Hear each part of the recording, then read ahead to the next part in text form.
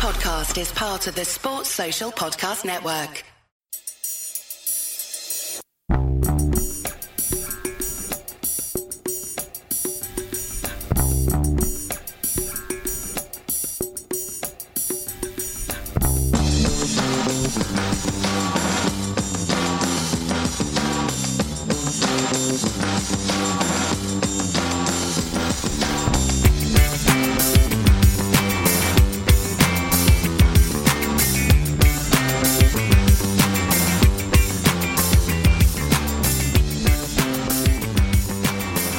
Welcome back to A Celtic State of Mind. It's a Tuesday afternoon. I'm Paul John Dykes, and today we've got the full squad. It's James McKenzie, Liam Carrigan and Lawrence Connolly.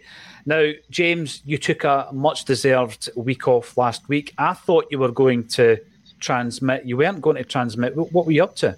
Nah, I went down to London, I went down south for wireless. I didn't really have a week off. The day I was supposed to do the podcast, and the Tuesday I was pouring pints in a bar, so the graft was still getting put in. But it's interesting, I'm back in the sort of contributor seat rather than the hosting seat. It's a lot less comfy, this seat, than the one in the studio, but it should be good fun. Listen, this is always welcome. This seat is always welcome if you want to give me a wee break, and I'm sure many of the listeners would welcome that because I got loads of great feedback. There is loads to talk about, guys. We'll come back to the old transmit thing because it's a festival I've never been to, and I'm wanting to know, what do you think in the comments? Has Tina Park ever really been replaced? Because Tina Park was my era. I'll be coming to Liam and Lawrence and asking you guys your memories of that. A wee bit before your time, James, I'm guessing, Tina Park? Yeah, I think even the first transmit it was about 2015 maybe, so it's just before my time. Wow. 2015, believe it or not, I'll come to you first, Liam, was the year in which Syed Haksabanovic made his debut over in Sweden for Halmstad. He was 15. He was a child prodigy. And within 2 years, he had a big money move to West Ham United. At that time, Slaven Bilic was the manager, and he was replaced in November by Davy Moyes. He played 2 first-team games for West Ham in that first season. And in season 2 and 3, he was loaned out to various teams, playing his football in Spain, back in Sweden, before he got a permanent move to Norrköping. Then he went to Rubin Kazan, and then we got him on the cheap due to the political situation over there. And he is one of 4 players, Liam, that I have named as being Ange Postecoglou's second season signings, who I think will do well for Brendan Rodgers. What's your thoughts on Haksabanovic? Yeah, I totally agree. I think he's very much a Brendan Rodgers type of player. He's a project player because you know he's got the skills, you know he's got the flashes of absolute brilliance, but at the same time, we never quite figured out exactly how to deploy him to his most effective last season. Jota going opens up a wee gap in the team there, so whether it's a case of playing him where Jota played or rejigging the forward line to accommodate what we call the classic number 10, which I think is probably Haksabanović's best position. We'll wait and see. But I think he's a guy that, along with Maeda, is a guy who I think Rodgers could really work with and improve and better utilise in the team. Mm-hmm. No, I was thinking about it yesterday. I was writing a blog on Axom.net in and around some of the players who we might have got those glimpses from last season, Liam. And I think we did from Haksabanovic. And then I was thinking back, James, to how Brendan Rodgers uses his wingers. Now, obviously, I'm talking mainly around his time at Celtic, and I'm thinking of Paddy Roberts cutting inside. Skit Sinclair used to like cutting inside. I think that would probably suit Haksabanovic a wee bit more than hitting the byline, getting the crosses over. But like Liam, I'm not sure he's a winger. I don't think he's got the pace for it. Yeah, he's had a sort of really confusing time at Celtic so far, Syed Haksabanovic. I'm always really wary of players who they perform well in glimpses, but you never get it over a full 90. Because if you're not getting it over a full 90, how are you going to get consistent performances over the full course of a season? It doesn't really sort of add up. Where his best position is through the middle, I don't think, have we seen him through the middle in a Celtic shirt yet, Haksabanovic? The best game I've seen him playing was against Dundee United back in November, where he ended up getting the Player of the Month that campaign. A lot of his play was through the middle, but I'm not sure that's where he was playing, to be honest with you, James. I think he was just roving that day, full of confidence. Yeah, it's whenever he'll put in a good performance coming off the bench. I think was it Dundee he got the brace against earlier back in November. It was a really good performance then. I think they had a good performance around March time before we played against Hearts in the game in the Scottish Cup, and then when they eventually got that start, a really anticipated start, he didn't really perform to the abilities that we knew he could, and that's just sort of a consistent theme so far from him. So we know that Rodgers is well known for his man management. We know that if a player needs a change of direction or perhaps even a change in style to suit their play a bit more, Rodgers can be the man to supply that, and we'll need to see if Haksabanovic can be one of Rodgers' key players, because Celtic need a return on investment. They did pay that money from, and as he mentions, a couple of those second season players that we need to see a return on investment in that we haven't seen yet. Mm-hmm. I mean, the other three that I named, and you can agree and disagree, please do so in the comments. Ladies and gents, where Big O, I think he's going to be really suited to Brendan Rodgers' style play. I'm harking back to his first time at Celtic, of course, when we played mainly Dembele and Edouard, as well as wee Lee Griffiths, now plying his trade at Mandurah FC, who are so low down in the Australian football tier that you can't get their stats to see if he's scoring any goals. And then the other players are Iwata, who, again, I've liked the look of Iwata, other than when he played that first game at centre-half. I think it was against St Mirren, Liam, wasn't it? He had a torrid time against St Mirren. And then I think he played pretty well in the cup final, albeit against lower league opposition.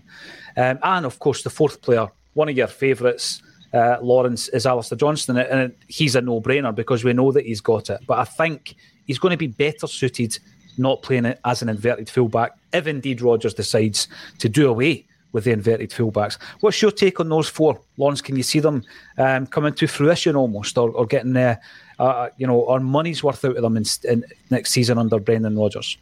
Well, on Haksabanovic, I suppose I don't think he's got speed to play as a winger for Rodgers, but it's him in the Tom Rogic position, where Rodgers used to deploy Tom Rogic. Could see him maybe through there, possibly get more joy out of him there. As you said, Johnston, I think he's a huge upgrade in Juranovic, whether it's inverted or more traditional. I think he'll perform both roles well.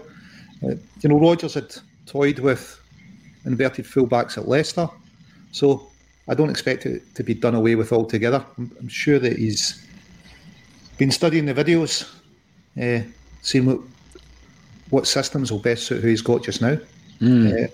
Iwata, I think, he's possibly the best midfielder at the club, I think, Iwata. Stop deploying him at centre-half, get him into midfield.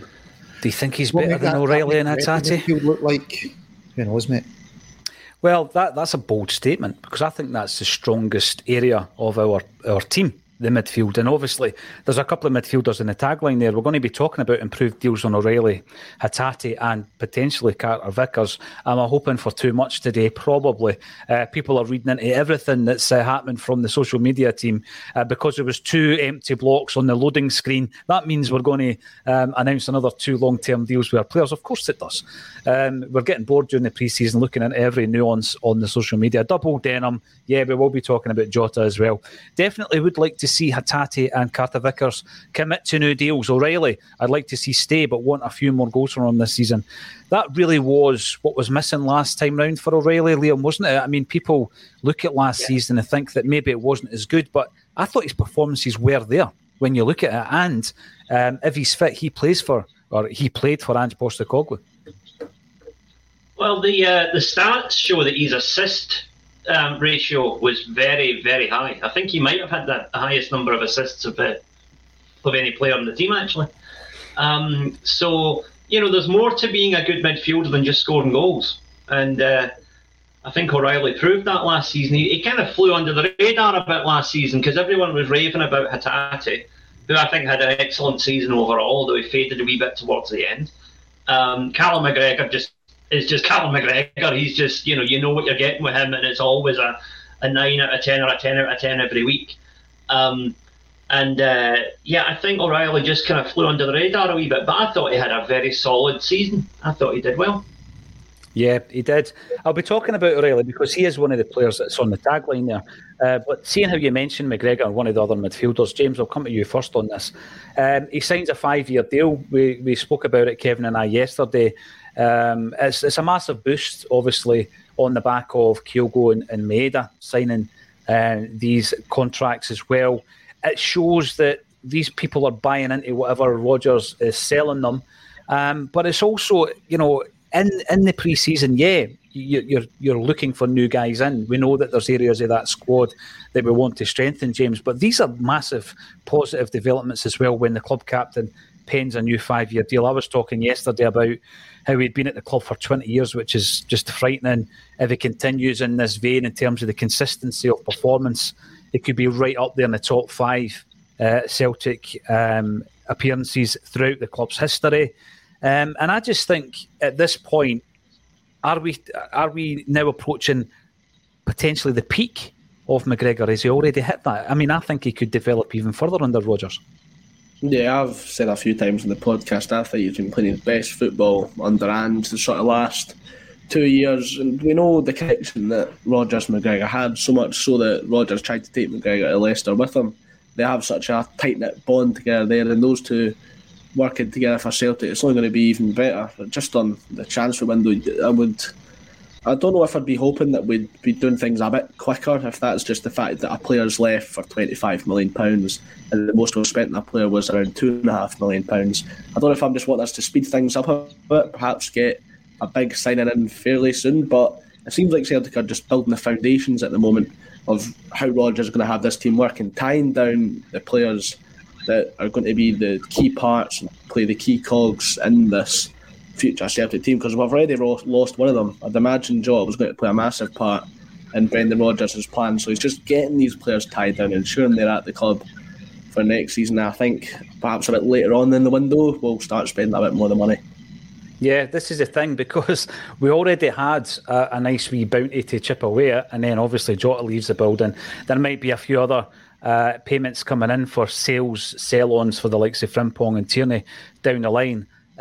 But this is as important, Lawrence, to get all your ducks in a row, to get McGregor, the club captain, right behind Rodgers and what we're doing. And obviously he's signed up for the 5 years, which would suggest he's going to end his career. We know that anything can happen in football, but it looks as though he's going to be a one-club man. Yesterday after the show, Lawrence had made comments around the captaincy of Celtic. And before making the comments, I did state unreservedly that Paul McStay was, in my mind, the maestro. And I wasn't saying McGregor was a better player, absolutely not. But I think he's a better captain. And, I've had some feedback on that saying, yeah, but it's a lot easier to captain a winning side. Well, he took the captaincy when we weren't a winning side, didn't he? I think he's been phenomenal in the last 2 years, as James says. Can he get better under Rodgers? Oh, he can undoubtedly get better under Rodgers, but he taken the captaincy after a bad season, but we've been the dominant team this century. Far and away with most dominant teams. So I think when Paul was captain, it was perhaps a harder time for the club. And through those years, a lot rested on guys like Tom Boyd, John Collins, Peter Grant, Paul McStay. Some of the players we were signing at the time were maybe not a standard of player you'd ever thought you'd have seen a Celtic shirt. Wayne Biggins and guys like that. Try to tell me you didn't rate Wayne Biggins, Lawrence? No, he wasn't one of my favourite players. I remember I got him to sign my programme. We were playing St Johnstone, midweek game. Might have been his debut. I'd need to check the wiki. I got him to sign the programme. Sure he didn't go for the programme and sign your hand? Probably missed, aye. He probably did. Listen, getting players signed up is brilliant. I mean, you can only imagine the uproar if you'd let two of your stars walk away and feed them a contract. What would the papers be saying? Be slaughtering us. Oh, they would. And by the way, can I just make a point, Lawrence? You're talking about the dark old days. Absolutely, they were. Completely different times. But one player that I don't like being thrown into the mix when we're talking about, Wayne Biggins and all these guys is Willie Faulkner. Because I remember singing the song, Ooh Ah, Willie Faulkner. Remember that pre-season goal against Brazilians at Hampton from Flamenco? Oh, yeah. Just inside at the half. Oh, what a goal. They had a left winger called, was it Savio? Yeah, he ended up going to Real Madrid. McCann went all out to sign him. He just couldn't get it over the line, could he? Tom Boyd, I'll tell you what, he gave him a torrid night. Those were the dark old days. Talking of dark old days, you're wearing the dark Celtic kit there, Lawrence. I can see that there. Have you gone for long sleeves, short sleeves, sponsorless? short sleeves, mate, with the sponsor on it. It just popped over to the shop at the weekend. Tell you what, see that home shirt, mate. I hated it when I saw pictures of it. Now I've seen it in the flesh. James knows what's coming. James knows what's coming. In the flesh, I think it's decent. Stop it, right? Honestly, you're being brainwashed. I'm starting to agree. When I was at the airport, ganging up on me, lads. I saw it in the Giant D Sports, and I was like, you know what? It looks pretty good, you know. Yeah, it looks good.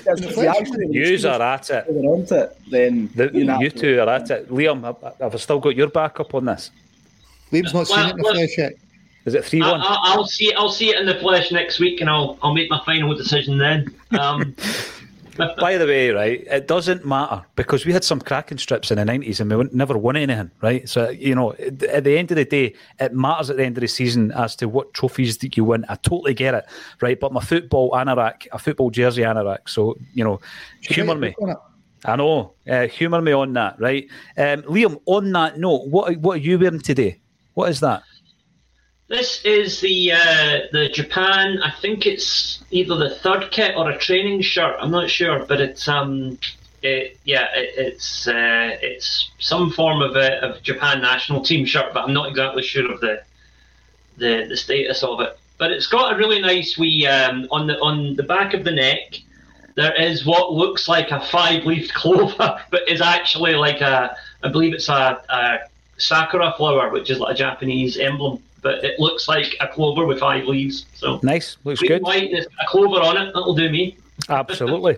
What's your take on the McGregor signing? It's huge. Something like that is huge. And although it's pre-season, we're all getting excited about bringing in new players, Liam. This is as important as signing a new player, I would suggest.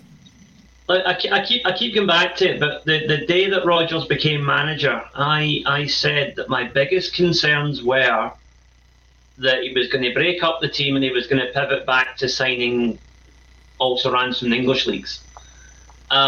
We have tied down 2 of our Japanese stars, and we've tied down our captain, and we're still looking at, we've signed another player from the Asia Pacific region in Marco Telio.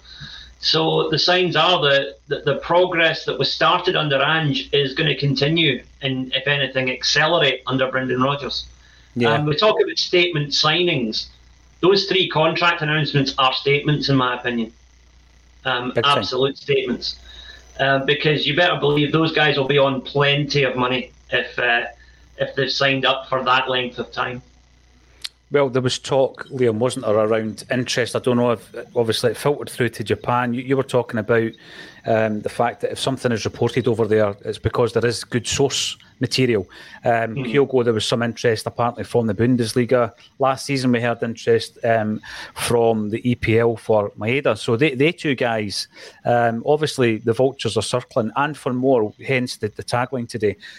Can we get some more players signed down on contracts? It's only a matter of time before people are saying, never mind the new contracts, where's my new signing? Because that's what happens on the socials.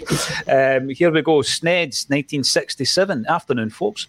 More hoping for big signing at the minute than sorting those 3. Yeah, I get that. I totally get it, because it's that season, really.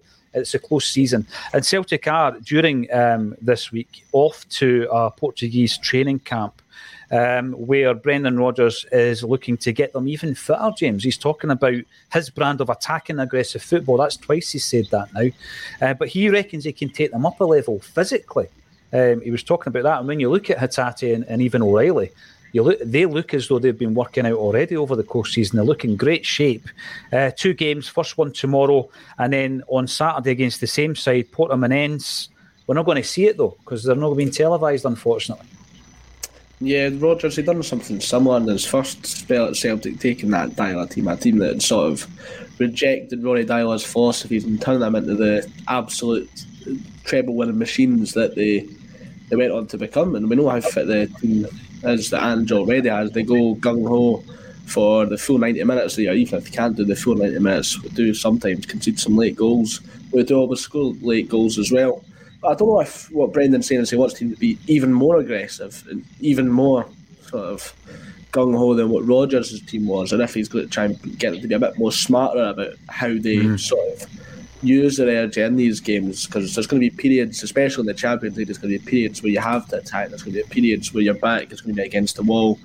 And just truth be told, Celtic can't go gung-ho in the Champions League against Real Madrid because they're fitter than us and they're better than us, and chances are over the course of the game, as you saw in the 3-0 game at Celtic Park, we started to tire out, and that's where they got us. So if Rodgers can teach us to sort of conserve our energy a bit more, it could be a bit better for Celtic in the Champions League especially. Yeah, you know this, James, you're right. And I think last season, we spoke about it on the bulletins and on the match days as well. And even domestically near the end of the season, Lawrence, there were occasions. I mean, I'm thinking St Mirren, when you're coming up against Curtis Main, who I think has been freed by St Mirren. I don't know if he's signed for a new club. He could have scored 4 goals against us. Is he signed up somewhere else, James? I'll have a look at that. He could have scored 4 goals that afternoon. He scored 2 and he bullied us. And so when I'm hearing that Brendan wants us to be attacking and more aggressive, you know, that's music to my ears, because we cannot be bullied, in particular on the European stage as well. Was it Brendan that brought in Jim McGuinness as the football coach, the former Donegal manager? You know, the Gaelic boys tend to be a bit fitter, a bit more robust. You know, we might need that. I see across the city, it seems to be, you know, you've got to be 6 foot plus to get signed. You know, I don't know what style of football they'll be going for, but it's something we might need, because, you know, in games we have looked lightweight. You know, we've said that in midfield, we could do with a bit more. You know, Alistair Johnston seems to be the boy that's a bit more aggressive that we could do. I think the team lacks it a bit. You know, someone like Wanyama in midfield. You know, but so maybe that's what he's talking about as well. Getting more easily able to handle kind of the aggressive tactics they need to face against us. So big thing, Lawrence. Against that. Just going to clarify this, because people will say you've just told us to sign Wanyama. That's not what you were saying. You're saying the Wanyama type of player. Yeah, no, big, strong, aggressive. Yeah, his time's long gone, isn't it, with us? Yeah. Great as he was for us. You know, what signing? Remember we signed him? I thought, what we signing our midfielder for? I remember we played Partick Thistle in a bounce game at Firhill, and Izagiri was coming back from a broken leg that day, and Wanyama was there, and he was just standing at the dugout, and they were not prepared for the Green Brigade and everybody to turn up that day. The place was absolutely mobbed for Hull, because it was one of these games. I think it was maybe announced a few days before. I remember it was probably even pre my usage of social media. I just seen it on the Celtic FC website. It was, you know, that period of the pre-season or whenever it was. Great day, really, really sunny, and I decided that day I'd never wanted to see Morten Rasmussen ever wear a Celtic jersey again. He was horrendous. What do you make of this then, Liam? Obviously, it's not just about buying guys with the height, as Lawrence was saying there. It's more about that aggression. I think there's a bit of an aggression in Iwata. I liked when Iwata played in midfield against Rangers last season. I thought we've seen a bit of that bite that might be missing from some of our more creative flair players. And do you think it is something that was missing from Angie's team last year? At times, yes. I think we are noticeably more fragile when Cameron Carter-Vickers isn't playing. Yeah. The whole unit just seems more fragile when he's not there. So I think if we are going to make a big signing soon, I would hope it's another centre-back of his calibre, of his physique, and his ability. Mm-hmm. But midfield, no, I think Iwata can fill that role. People keep saying, you know, it's not... I don't blame them, because they have the archetype of a Japanese player in their mind, and Kyogo fits that archetype, right? But they think that Japanese players are small and slight. If I'm not mistaken, Iwata's 6 foot. And he's a big bit of a boy. He's muscular. He can throw himself into a tackle, and he is potentially as physical as somebody like Victor Wanyama in his prime. So I think he has the potential to really fulfil that role, if that is what Rodgers is going to be looking for. If we do go with the 2 holding midfielders, as was suggested in Europe, McGregor and Iwata are just tailor-made for that, in my opinion. It'll be interesting to see. I was impressed. He's another one of these second season signings that I'm tipping to have a good season under Rodgers. We've got to watch what we do on Axon, because Kev Graham last week was tipping Adam Montgomery to be an absolute legend, and 40 minutes later he signed for Fleetwood. But that's what you do. You put it out there. If there is any breaking news in relation to new deals or new signings, let us know in the comments section. If you want to comment, all you need to do is subscribe to the channel on YouTube. It's absolutely free. Whilst you're in there, give us a thumbs up as well, because you do get a few prowlers and trolls and all that coming in just to give you a thumbs down. Don't know why on earth they would like to do that, so you can counteract that. We've been linked, James, to a number of players. I know you'll be keeping your ear to the ground on this, but one that caught my notice yesterday, caught my attention, was Donny van de Beek. Some people think that's a non-starter due to probably the price range. We're looking probably at a loan if you were to try and get him in. Celtic have been noted as having an interest by a publication who are also online, and obviously the minute that's happened, every single Celtic blog has reported on it, which is understandable. It would pique your interest, of course you would, when you look at where he's been and who he plays for and what level he's played at. Is he the type of player that we should be looking at?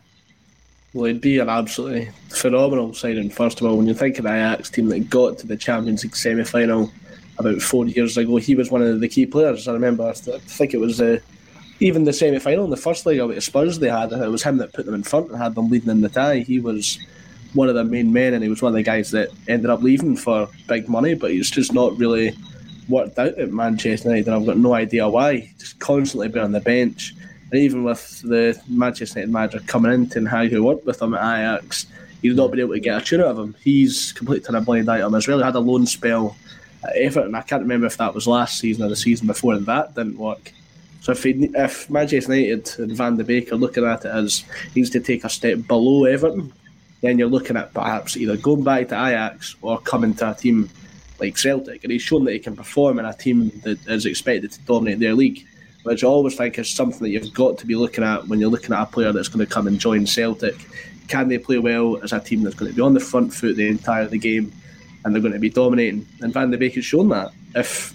I don't think it's realistic at all, to be honest with you, but you can dream, can't you? We've got Brendan Rodgers in. We'd like to think our sort of transfer scope is going to be a bit wider now. So yeah, we'll be hoping perhaps might see Donny van de Beek on. It'll definitely be a loan deal if he's going to come in. But yeah. I'd love to see him. I mean, what was the fee? What was the fee when he went to Man U? It was over 30 million, wasn't it? It was 30, 40, something like that. Yeah, it wasn't massive money, but still big money.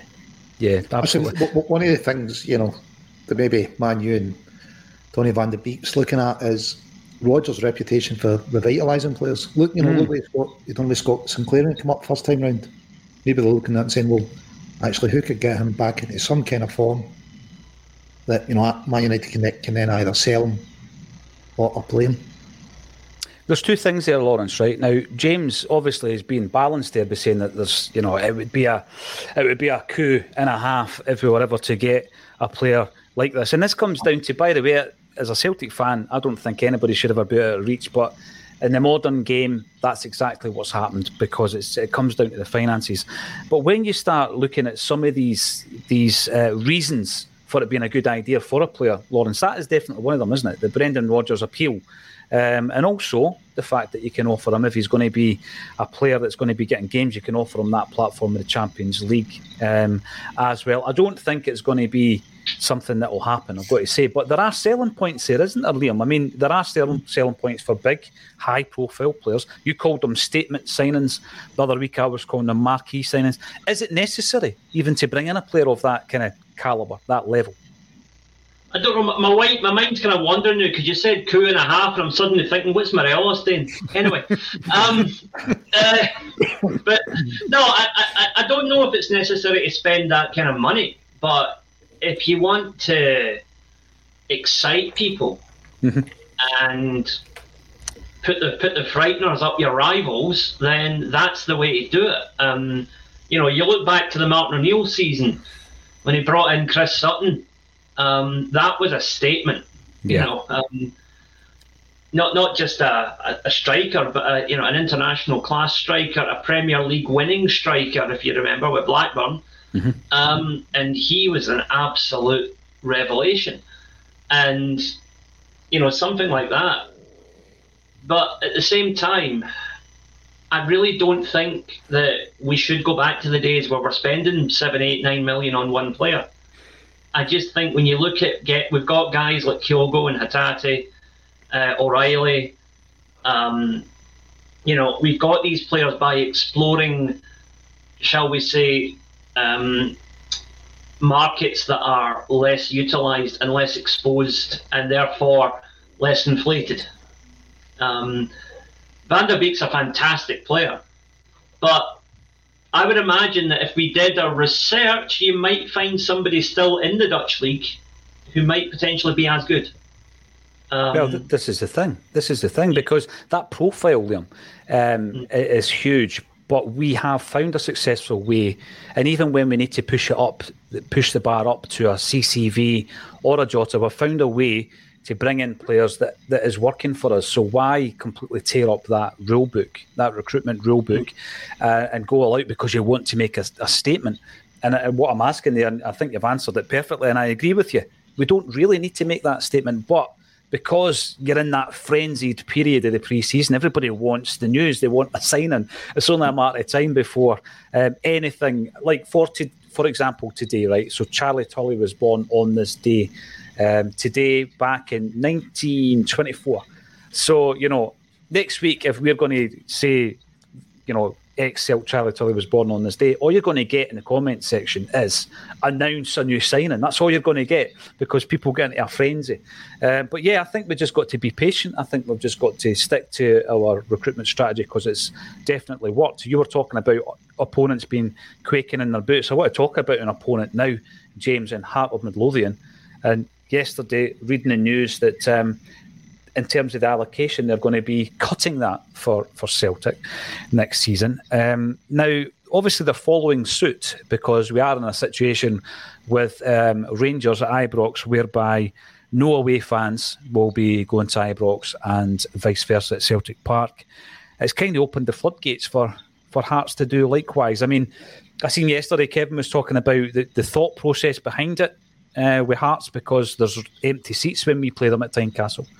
You could then point towards the atmosphere, the spectacle, what this is actually doing to the dynamic of Scottish football when potentially there's going to be 2 fixtures next season that there'll be no away fans at. Because I'm guessing that if Celtic are offered 650 or 700 tickets to Tynecastle next season, James, they will respond in the same way they did to the Ibrox allocation. Yeah, you'd have to imagine Celtic would point force that it's only right. I never know how to think about these ticket debates. As someone who doesn't go to as many games as a lot of people in the comments would, I mean, I have some of the same opinions, but I look at sort of both sides of the coin for Hearts' decision. First of all, there's the financial way of looking at it. If they're not going to sell some of their tickets, give Celtic some of them, then you've got to look at the competitive aspect as well. You've got to try and balance both things. If Hearts are looking at it, we always talk about how teams in Scottish football, they aren't competitive enough. They lack ambition. They lack the drive to try and push up and try and challenge a Celtic or a Rangers. But then we get a lot of complaints when they try and make things more competitive by creating a sort of stronger home advantage at their stadiums. It's very interesting. I'd like to see what the comments would think about it. Someone who doesn't go to the games, I don't have the strongest opinion on it, but there's 2 sides looking at the coin, the financial and the competitive sort of aspects of it. I'd like to see what Lawrence and Liam think of it. Yeah, definitely. Because the way I look at it, Lawrence, right, and it's not from a selfish perspective, right, because we have spoken about, the teams who decide not to give us another stand, for example, and then you go to the game and there's loads of empty seats. And that sounds like, for me, that's just a bad business decision.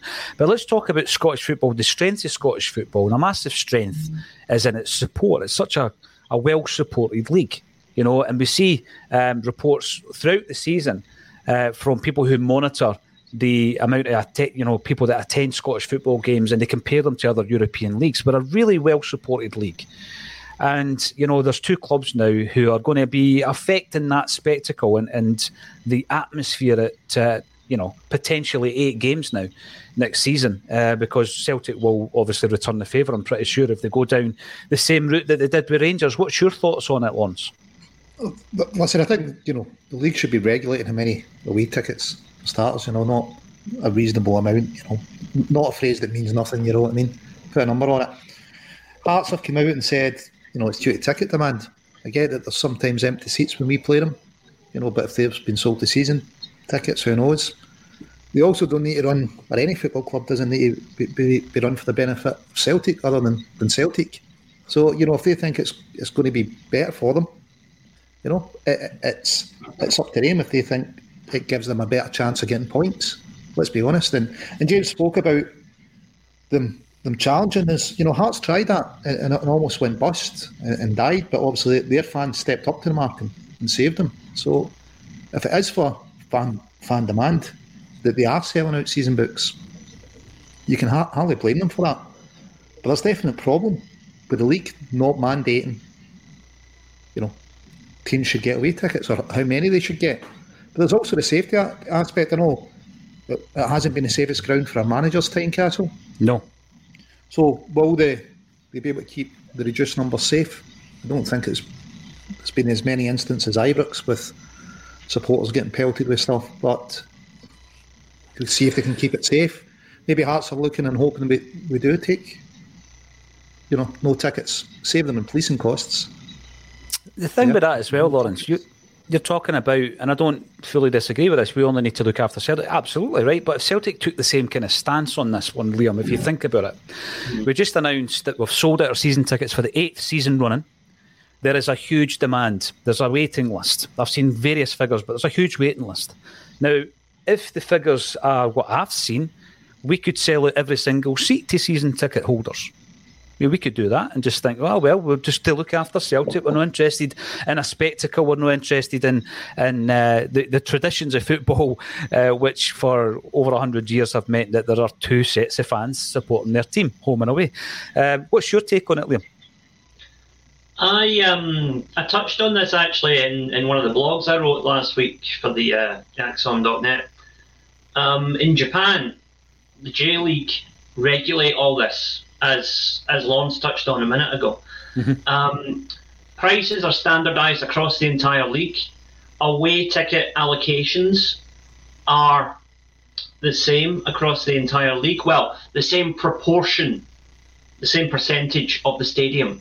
Basically, behind one of the goals is always the away end. Mm-hmm. That's the way it is. No matter what stadium you go to, whether you go to see my local Matsumoto Yamaga, whose average gate is about 4,000, or you go to see, Urawa Reds or Yokohama Marinos, who routinely get 35,000, 40,000. It's the same. About 10% is away supporters. And the other thing is pricing uniformity, mm-hmm. because it's a two-way street here. You get fans of clubs, and I'm just plucking names. This is nothing against these clubs in particular, right? You get clubs like Aberdeen, St Johnstone, Ross County. Bit of a trek to come to Celtic Park already. They've got to pay a fair bit in travel costs to get there, and then they end up paying over what they think is over the odds for the ticket as well. If you have regulated pricing across the entire league, they'll pay the same to watch their own teams as they will to watch them at Celtic Park. And it also means that when we go to Pittodrie or Tannadice or Tynecastle, we cannot get price gouged like we do now. I really detest the idea that two fans are paying different amounts to watch the same game just because of the colour of shirt they're wearing. I think that absolutely stinks, and it is something that should be regulated out of existence. Well, it's one of these ones I think that we will continue to discuss. I'm sure there'll be comment from Celtic. I've got to say I've enjoyed games where I've gone to Celtic Park and it's exclusively Celtic fans that have been there. I think the atmosphere was tremendous. The flip side of that, I thought the game, which was pretty much meaningless, where we've gone to Ibrox and they beat us, the atmosphere was bizarre.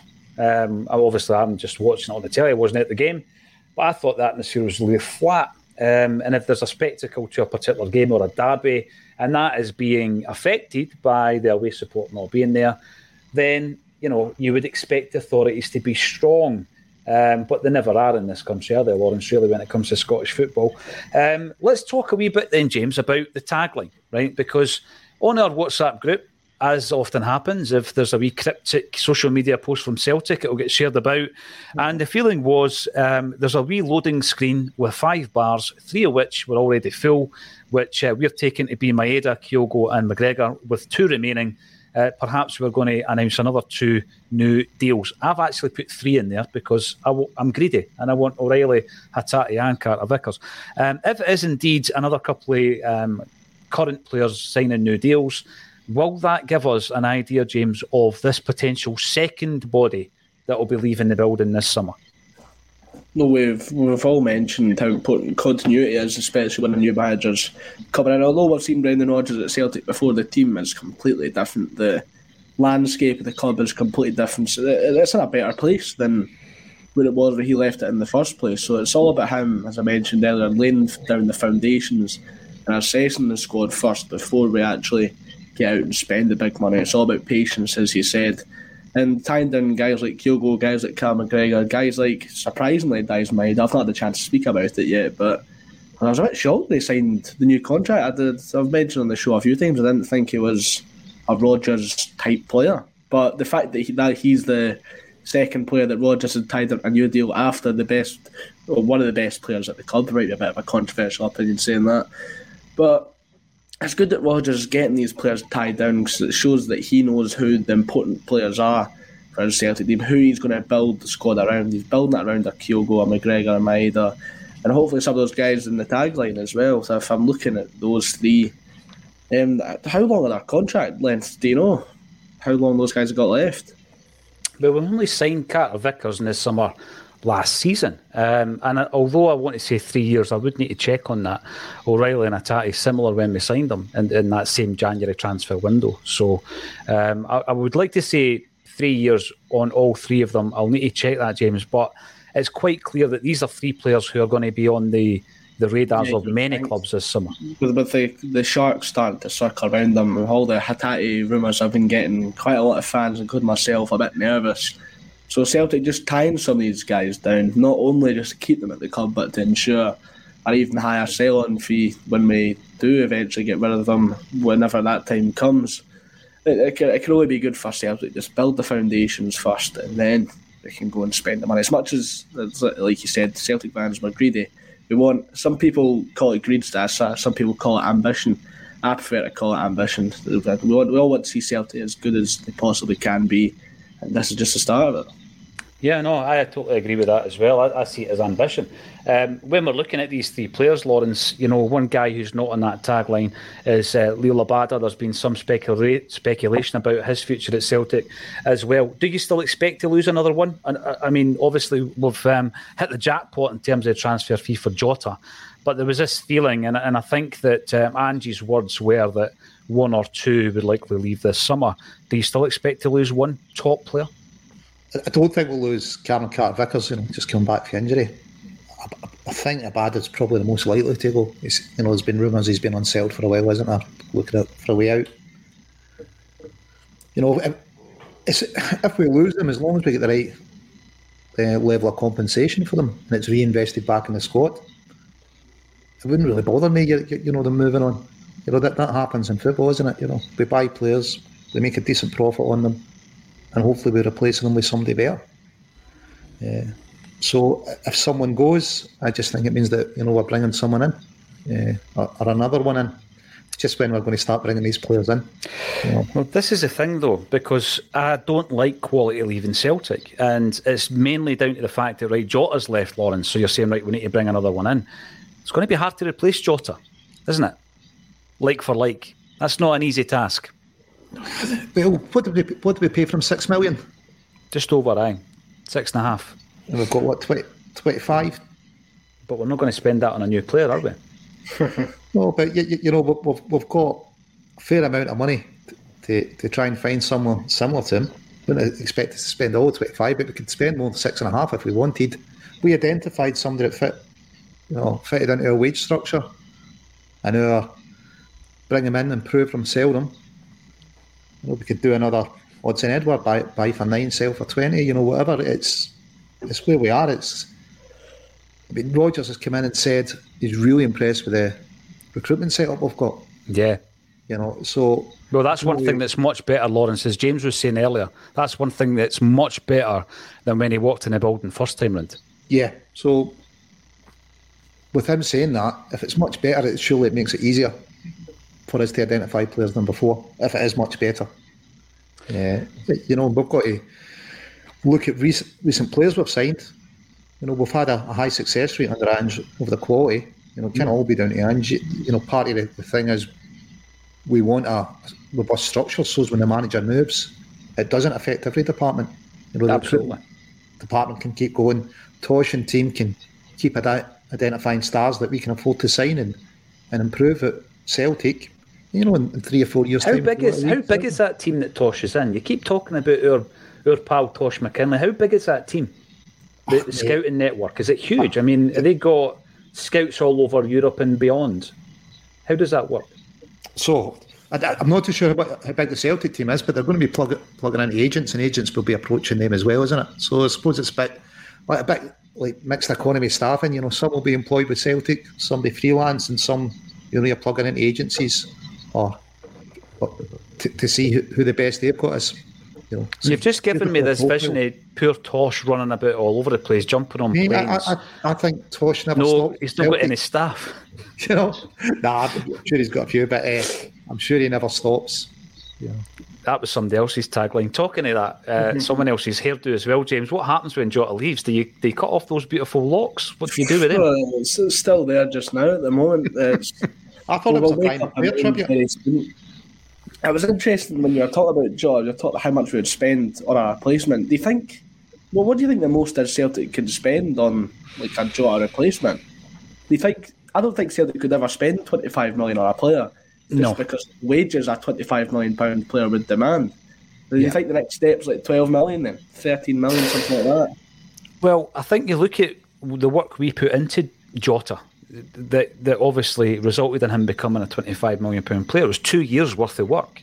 And I think the club are far more likely to try, and I don't mean go on the cheap, because we've shown that we can buy a player for £1.5 million in Hatate, for example, who makes an incredible impression in the team. Matt O'Reilly's another example of that. And if those players, come to light in the scouting reports that Lawrence is talking about, I don't think we will delay in going out and buying them. The two guys that have come in so far, £2.5 million, one of them might be the star man. You just never know how that's going to develop. So it's a difficult one, James. But I think Celtic fans, there's a lot of people. No, you're right. It's not the price tag. The skills, we'll have a skill model. The potential. Yeah, absolutely. Whether we're interested, is he going to fit a model? Does he have the skills? What's the potential here? So, if Celtic keep making money on signings, if we can move from buying 6 million players and flip them for 25 million up to buying an £11 million prospect and flipping them for 35 to 40 million, surely we just keep on that natural progression. Yeah. I mean, I think we've seen a wee bit of that last year, didn't we, with Carter and Jota coming in for their prices. Like that was out the range, yeah. It was out the range that we had used. Even though Starfelt and Kyogo had maybe been 4 to 4.5 million, it did seem as though we were pushing the envelope a wee bit further. What's your take on it, Liam? Because there is a clamour for us to spend all this money.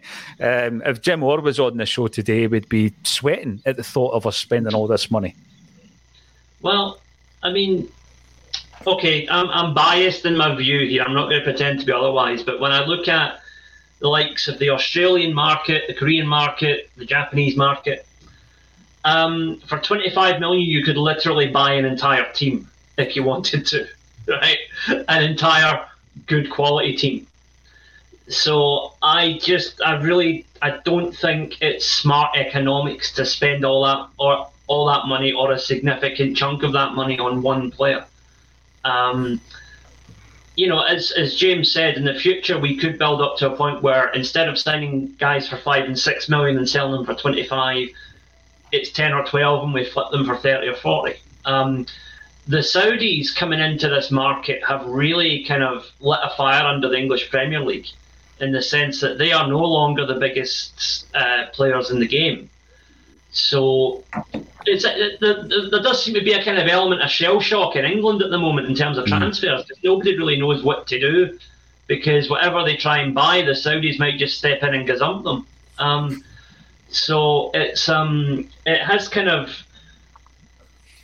brought in a kind of maybe a sense of a re-evaluation across the entire transfer market. So I don't think it's good. I don't think it's smart money to spend 25 million on anybody at the moment, regardless of what team you are, because either the Saudis keep pumping in funny money and everything just spirals out of control, or, as I've been saying for years, the proverbial arse end is going to fall out of the English Premier League, and there's going to be a massive reality check in the absurd fees that they pay down there.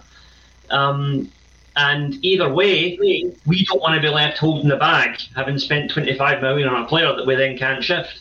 Mm-hmm. No, you're right. You're right. And again, that goes back to income streams, Liam. Goes back to income streams. They've got massive, lucrative income streams that we just cannot tap into. And I think that, on a smaller scale, when a club like Hearts or Rangers are selling their season tickets because there's a demand, you know what, in 3 years there might not be that demand, but you've already drawn a line in the sand with Celtic, who might not want to play ball with you in 3 years. And I just think it's kind of, looking at it from a business perspective, what you want is an income stream that's not a variable. It's a solid income stream every single season, and they're cutting them off. But you know what, as Lawrence says, let's concentrate on Celtic if that's what they want to do. I'm really keen to get your thoughts on everything we're discussing. Gordon Coney, if Carter Vickers, Hatate and O'Reilly are to extend their contracts, it will show massive belief in Rodgers' vision for the season ahead, and to add real quality around these guys will put us on another level. I totally agree with that. I'm really gutted, unless someone can tell me otherwise, that tomorrow's game, even though it's just a kind of bounce game to get minutes and legs, James, I'm gutted that we won't be able to tune into that. In this day and age, in 2023, surely somebody over in Portugal can live stream that for us on their mobile phone. Yeah, I think we had, was it a pre-season friendly against Rennes to start our last season, where all you were getting was score updates, and that's right. I think there was a video of Kyogo scoring from a corner or something like that. Mm-hmm. I'm sure we'll get something very similar to that. I think Hearts had a friendly in Portugal last season that ended a massive brawl between them and the Portuguese team. And someone in the crowd by the side in the grass was just filming that. So hopefully they'll get a brawl. I don't really want to see any Celtic players getting hurt and something like that ahead of the new season. Just send Iwata and he'll sort it out. Yeah, absolutely. It's okay, Iwata, to become the new Victor Wanyama and slam them off. Absolutely. I mean, there's going to be Celtic fans there. There are always Celtic fans at these games. So if you are from Portugal and you fancy just live streaming that, then fine, just send us the link. Do it privately. We'll do it on the fly so we can watch it. Stephen Sloan, I think our squad is 38 players. We're talking about a bloated squad. We need to trim that big time. I think that's something that's going to be happening in the background as well. Slowly but surely players will start dropping off. We've seen it with Barkas, haven't we? I think the latest one, Conor Hazard, signing up for Plymouth Argyle as well. There was a chat yesterday about the Spurs press conference, the first press conference involving Ange Postecoglou, James. And I've got to admit, every news source today's ran with the story that obviously Rodgers was still in touch with him when he was manager down at Leicester and Ange was up here at Celtic. I'm over it. I'm not interested. I don't want to hear about Ange. I mean, very quickly. Thank God you got there, mate. Surprisingly, not as quickly as Lawrence, I'm completely over it. I mean, what's your thoughts? I just want to figure out what's happening this season. I want to focus on Brendan. Yeah, when the Celtic I never had any sort of ill feeling towards, and generally I feel like I've been consistent with that over the last sort of month and a bit on the podcast. But I'm not surprised that Rodgers would have been in touch with him. If you imagine Rodgers is a Celtic fan, if he has the chance to get in touch with the Celtic manager and give him a couple of tips, I'm sure everybody, we all shout things in the stands at the games, do this, sub this guy on. If Rodgers has a chance to do that over a text message straight into the manager's phone, I'm sure he'll definitely be doing that. But Rodgers, he's a top quality manager. I'm sure Ange would have appreciated Rodgers getting in touch with him. And yeah, I don't hold any ill feeling towards Ange. There's nothing to really get over for me. Well, you know this, I don't have any ill feeling, and I would like in a couple of seasons for us to draw Spurs in the Champions League and for us to get them a right good hammering, and Ange still to be at the helm there. But there is talk, Lawrence, about a Dublin friendly between Spurs and Celtic. Is this just paper talk? Is this nonsense? I've certainly not seen anything confirmed. I'd seen something about a friendly the same weekend as the All-Ireland final, and I was like, geez, try and get a hotel room in Dublin at the best of times, but if it's that weekend... So I'm not seeing anything confirmed, but yeah, I suppose we'd go there if it's commercially lucrative for us. Could see us doing it, but the weekend I saw mentioned was the All Ireland weekend, and couldn't see it happening then. That's the thing, that'd be crazy. Commercially lucrative, absolutely. In one sense, the fact that we did have a game set up, Liam, for that particular post-Japan leg of the tour, which has now been confirmed as cancelled. So it would be important to get a competitive game under your belt as well, wouldn't it? Aye, good thing I didn't bother buying flights for that one. But the thing with the Spurs friendly, I don't think that's going to happen. I think that is just people, putting different elements together. So, Spurs are free that day, Celtic are free that day, so that will happen. As long as it doesn't make sense having an event in Dublin on the same day as the All Ireland final, right? Just that does not make sense. I don't see Spurs taking a particularly big crowd over to Ireland. I don't know if they're particularly well supported over there. Celtic, yes, we have a massive Irish support, but again, maybe not quite as big as it used to be. And I think, I don't. None of it adds up to me. It really doesn't. And I think it's still a bit too raw for some of the fans to have us facing off against Ange's team so soon after he's left. Even though I'm in full agreement with what James said, I wish Ange nothing but the best. I think throughout his entire career, he's come into clubs that were in turmoil and rebuilt them. And he rebuilt us into an absolute powerhouse. And for that, he'll always have my gratitude. And I'd love to have the privilege of buying him a pint someday. Yeah. It's good for Celtic if he succeeds as well, because then it makes Celtic look a more attractive prospect for teams to shop in as well. We always talk about teams undervaluing Celtic players or undervaluing the Scottish League. But if a guy like Ange can go over and do great things with Spurs, then teams are going to want to pay a bit more money. The market for Celtic players, Celtic managers only goes up. You've got to think that. I think it's a good point. I'm really conflicted about that, though, because on one hand, I want Ange to do well, because like you say, it's good for Celtic's profile, and he himself seems like a good guy and deserves success. But the arrogance and the ignorance of those Spurs fans in the run-up to him going there, I want him to do well, but I want that team to get relegated, and I can't think of a reality where those two things can happen, unfortunately. So he'll do well, he'll get another move somewhere else, then they can get relegated, Liam. What do you think the take is then? Because obviously Rodgers left us for Leicester, Ange left us for Spurs, James. What is the kind of take on how Rodgers over the piece did at Leicester? Because we've had someone like Alan Morrison looking at his performance and pointing out the fact that the first 3 seasons were very, very good, all things considered. Is that because of the way the English game, where your stock is up and down so rapid that the success is forgotten about? Is Brendan Rodgers deemed to have been a failure at Leicester, didn't he? So I feel like if you look at over the course of it, if you take 3 good seasons, then 1 very bad season, does that automatically make it a horrible spell at Leicester? I feel like I don't know. I think Leicester getting 3 top 5 finishes in a row at an FA Cup. I think it was their first FA Cup in a very long time as well. Plus they made some star players as well at the club that would make the club a lot of money. James Maddison went for, I think it was around 40 to 50 million. There's a lot of the players that he identified. We've spoke about some of the players that he identified that didn't work out, but there's also the players that he built the spine of the team around that succeeded as well, like your Madisons, your Ndidis. So I think you would have to look at it as a whole. Say, as much as the ending wasn't very good, the first few years were great. I think it was, you can coincide that with him getting less money as well. I think they only signed 1 player in that summer transfer window, which was the season they got relegated. And you can look at the Celtic team, as much as the success was still there, the playing style on the pitch did start to tail off at the same time where the money started to dry up and they weren't spending as much money on Brendan Rodgers. So there's some very similar parallels there between Celtic and Leicester, but ultimately the Premier League is more of a competitive league where if you don't spend, others are going to spend and leapfrog you. And that's just ultimately what happened to Leicester at the end of the day. Yeah, no, you're right. Stephen Ray, welcome back to the show, Stephen. Donny van de Beek made his Ajax debut off the bench at Celtic Park in the 2015-16 Europa League. Nice stat. Unfortunately, he's got 2 years left on a 120 grand a week deal at Manchester United. We've also got Kevin Mullen in on the chat. Afternoon, Axom. Get O'Reilly, Carter Vickers and Hatate signed up on new deals. Another couple of seasons with us and sell them on for mega money. Absolutely. I mean, just like... we've been talking about, you're bringing in a player for, in Hatate and O'Reilly's case, £1.5 million each, which is just astonishing business. And if you can then turn that into a massive, sale, then great.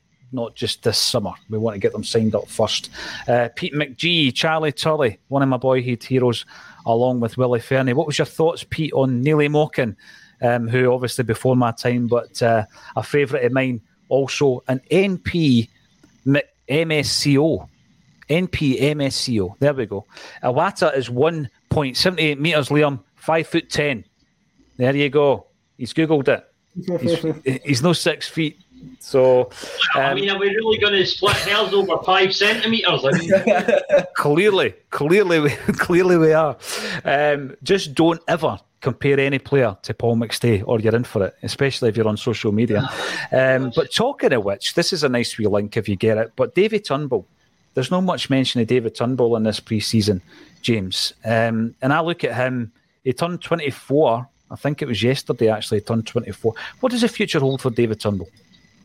Yeah, I've sort of been championing him when I was hosting the show. I was trying to make sure the fans don't forget about him.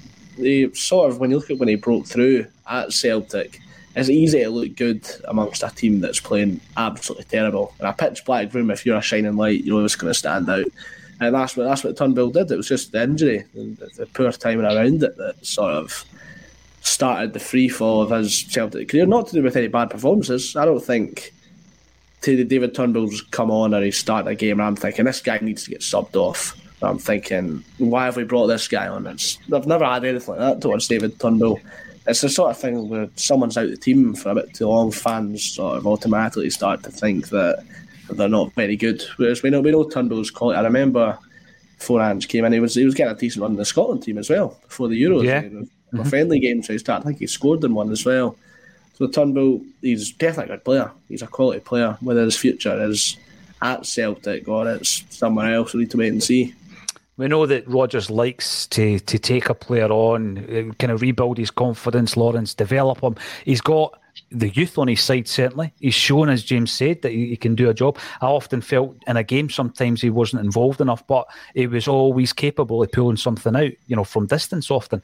I thought there was a wee period last season where he came on as a substitute and he was making an impression. He was setting up goals. He got a few goals as well. What's your take on David Turnbull, Lawrence? Do we keep him? Does he develop under Brendan? Can he be a big part of this season? If we're going to keep him, we'll need to sign a new contract. His contract's running down. So I don't think he's going to be athletic enough or fast enough to play the pressing football. I think that's where he struggled under Ange. The intensity that Ange wanted his team to play at. Does he really have the change of play pace as well? I'm not too sure. Yeah, he scores for distance. He's a decent footballer. He's looked good in some games. As you said, coming off the bench, playing against tired teams, he looked better. But I don't think his future's at Celtic. And if it's going to be at Celtic, we need to be getting tied down on another contract because I think he's got 2 years left now, doesn't he? So if we keep him for a year, at the end he's got a year left, you're leaving yourself in a dangerous situation. Yeah. I mean, he's the type of player, Liam, if you're looking at his career and being selfish as a footballer, you might have one eye on all these guys going over to Italy and doing well, players who, for me, not one of the guys that's gone over there from Scottish football has got the talent or the potential talent of a David Turnbull. I mean, I know that Hickey plays left back and he's came back and all the rest of it, but of the midfielders, let's say, I don't think any of them would have laced David Turnbull's boots. No, but the thing is, from Turnbull's point of view, he's also going to be looking at how well Scotland are doing just now and thinking, I want some of that action. Yeah. And unfortunately, he's not going to get that while he's on the Celtic bench. As good a I mean, I think there are players getting a game for Scotland just now that Turnbull is better than. I think that's not up for debate. But those guys are playing first-team football every week for their respective clubs, so the manager is obviously going to pick them. So Turnbull needs to either force his way into that Celtic team, which is a hell of a task, especially in midfield. As you say, that is our most stacked our most stacked area of the park at the moment is the midfield. And Turnbull, I really think he's going to struggle to get a look in. And Scotland are a year away from hopefully going to the Euros again. If I was him, I'd be looking at going to a mid-level English team, playing every week and forcing his way back into that Scotland squad. It's going to be interesting to see if he's still in a Celtic jersey. The B team certainly will be, and the Urban Cultures came up with a good idea. I will get a sneak preview of the B team wearing the new kit. At this point, I will give it my assessment. I've already gone right in, studs up, and I'm not a fan. Urban Culture, well, wearing it in the B team game against Sligo. Rovers changed my mind. I don't know. We'll need to wait and see. Listen, thanks everybody for getting involved on the Tuesday Bulletin. 1,000 strong this afternoon. It's been fantastic. Loads more, I'm sure, to come this week and in the coming weeks of this pre-season. I've got to thank everybody for getting involved in the chat. The chat rages on, even though James, Liam and Lawrence and myself are chatting away. I've got an eye on the chat and it's fantastic to see. If you enjoy what we're doing, give us a follow, subscribe to us on YouTube, give us a thumbs up on the video as well. And our next event is up at the end of this month. It's with Roy Aitken, one from my era. Big Roy, he had a hairdo like that a wee bit as well in the 80s. Everybody did, James. Roy Aitken, the Bear. And obviously, I will be asking him questions on stage at Barra's Art and Design at the end of this month. There are some tickets available. The link is underneath the video. Come along, say hello to some of the AXOM troops. One of these days, Liam, we'll get you over for Japan for one of these gigs. Or indeed, you can invite us over there and we might just bring the road show over to Japan as well. Thanks, everybody, for getting involved. And thank you to James, Liam and Lawrence for joining me on A Celtic State of Mind.